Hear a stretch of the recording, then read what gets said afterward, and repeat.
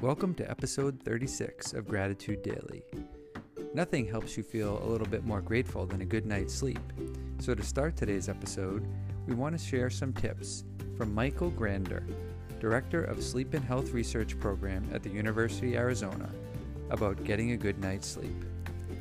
Dr. Grander likens the process of getting to sleep like highway driving.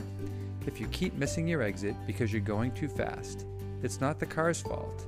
You have to adjust. And just like with the car, this requires a tap, not a slam on the brakes. It could mean reading, listening to music, not watching the news, whatever you deem to be restful.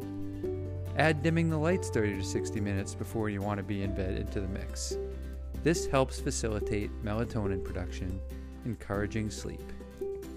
Now that's something to be grateful for. Now on to today's gratitude.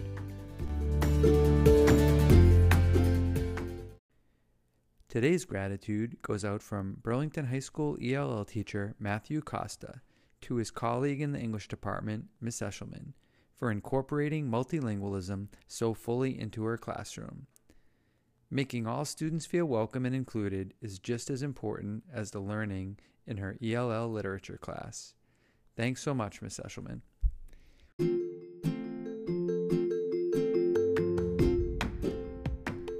That does it for this episode of Gratitude Daily.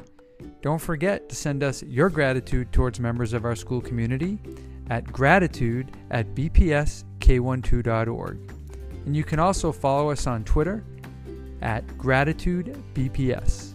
Thanks for listening.